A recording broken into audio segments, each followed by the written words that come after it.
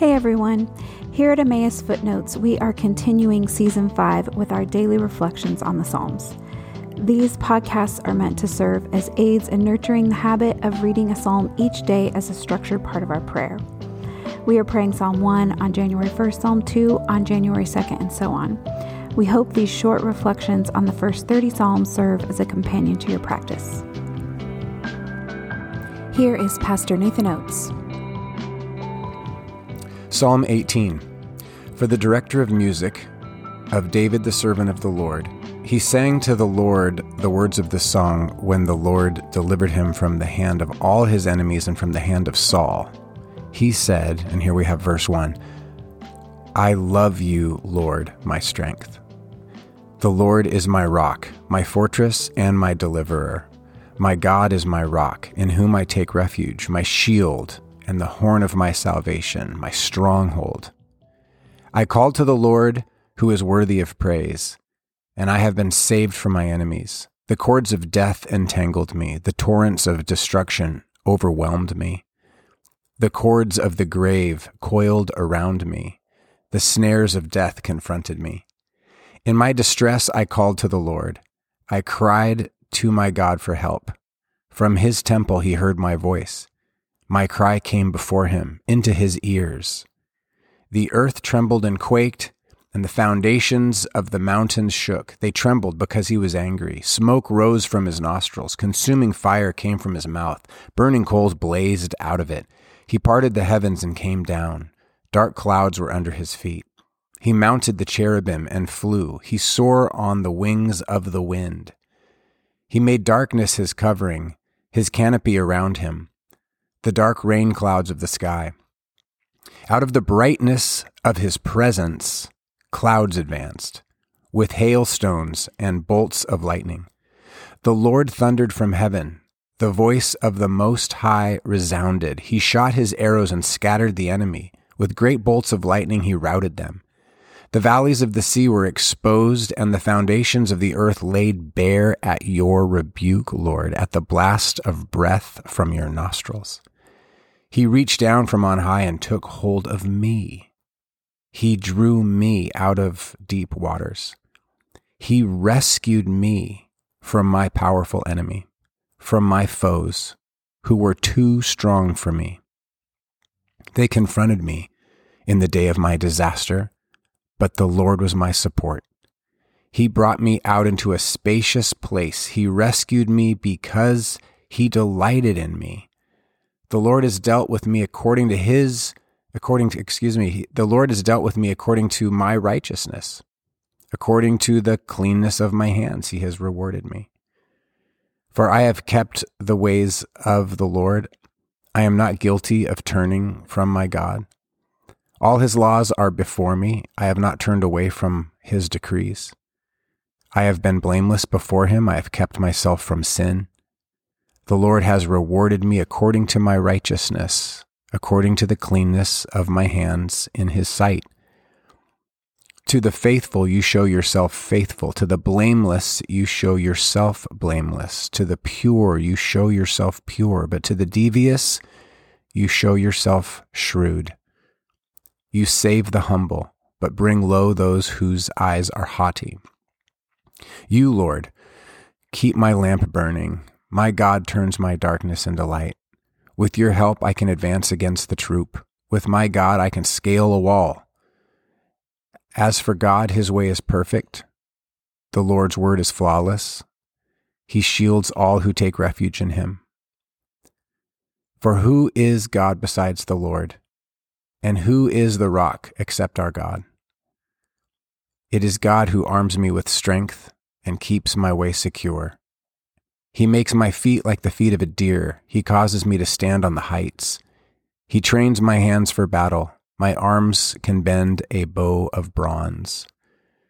You make your saving help my shield, and your right hand sustains me. Your help has made me great.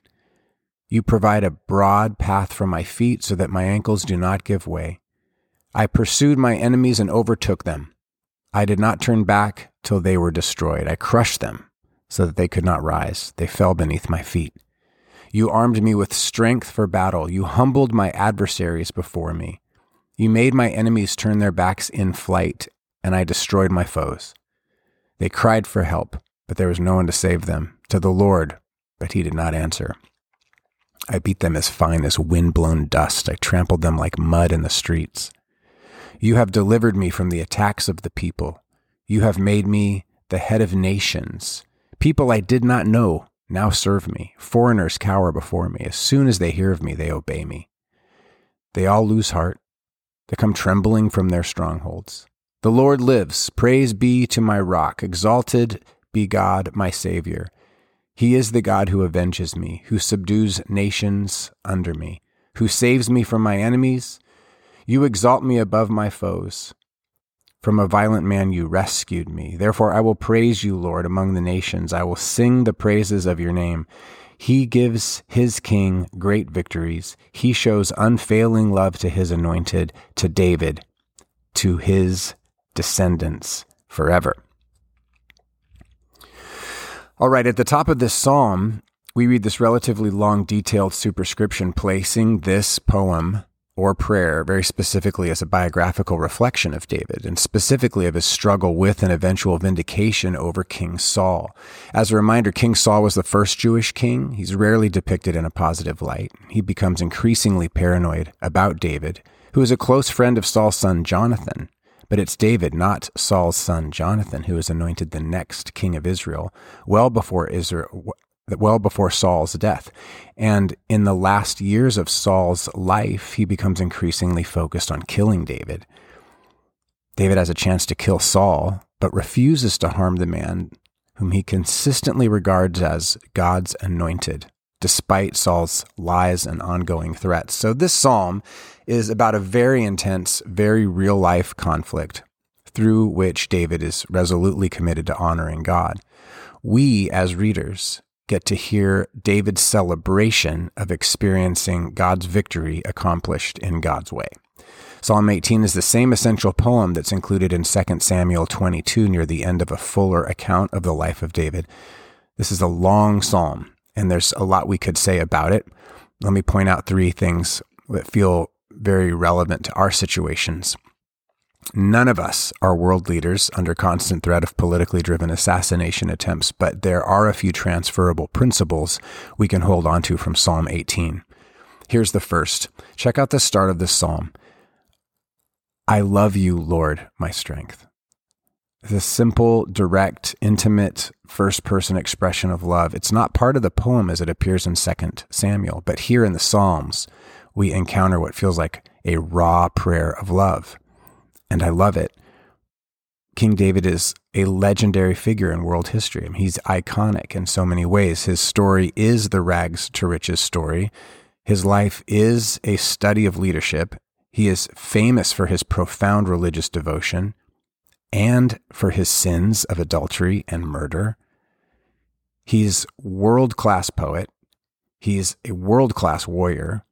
It's kind of like David holds world records in wealth and power, in faith and failure, in love and in loss. But here we hear the man praying, I love you, Lord. I love you, Lord, my strength.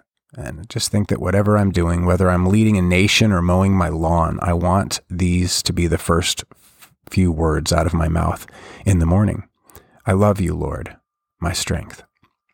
Here's a second point of this psalm. It grips me. Look how personally David perceives God's love.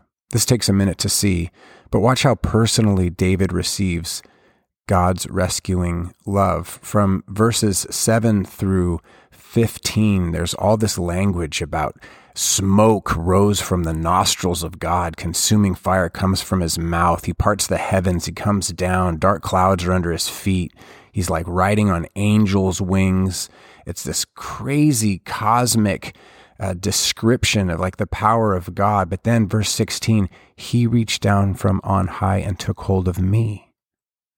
He drew me out of deep waters. David imagines God's dominance on this cosmic scale. He's talking about earthquakes and lightning bolts and breath so powerful that it literally exposes the valleys of the sea. And yet, this is the same God who reaches down and saves David out of deep waters. David loves the Lord. And secondly, The Lord has personally rescued David.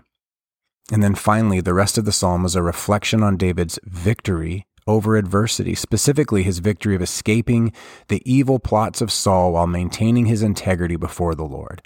But it's not really David who deserves the credit for the victory. It is God's ways that are held up as victorious. In verse 28, David says, "You, Lord, keep my lamp burning. My God turns my darkness into light.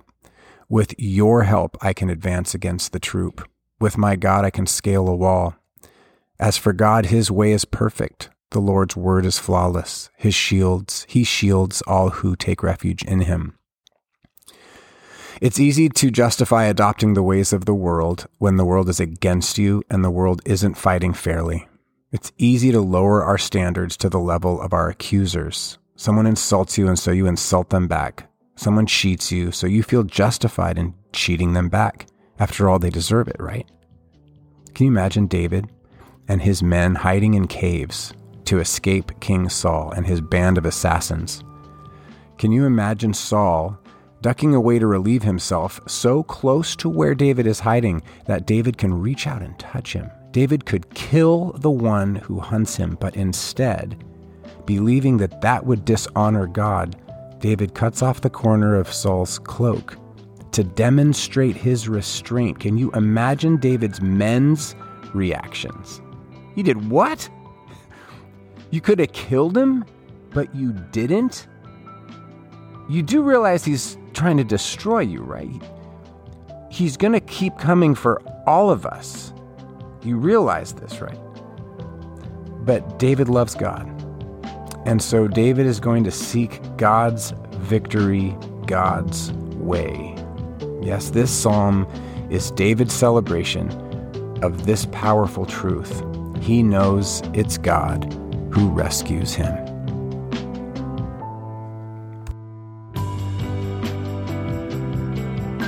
Thank you for listening to this episode of Emmaus Footnotes. Join us again tomorrow for a reading and reflection on the next psalm.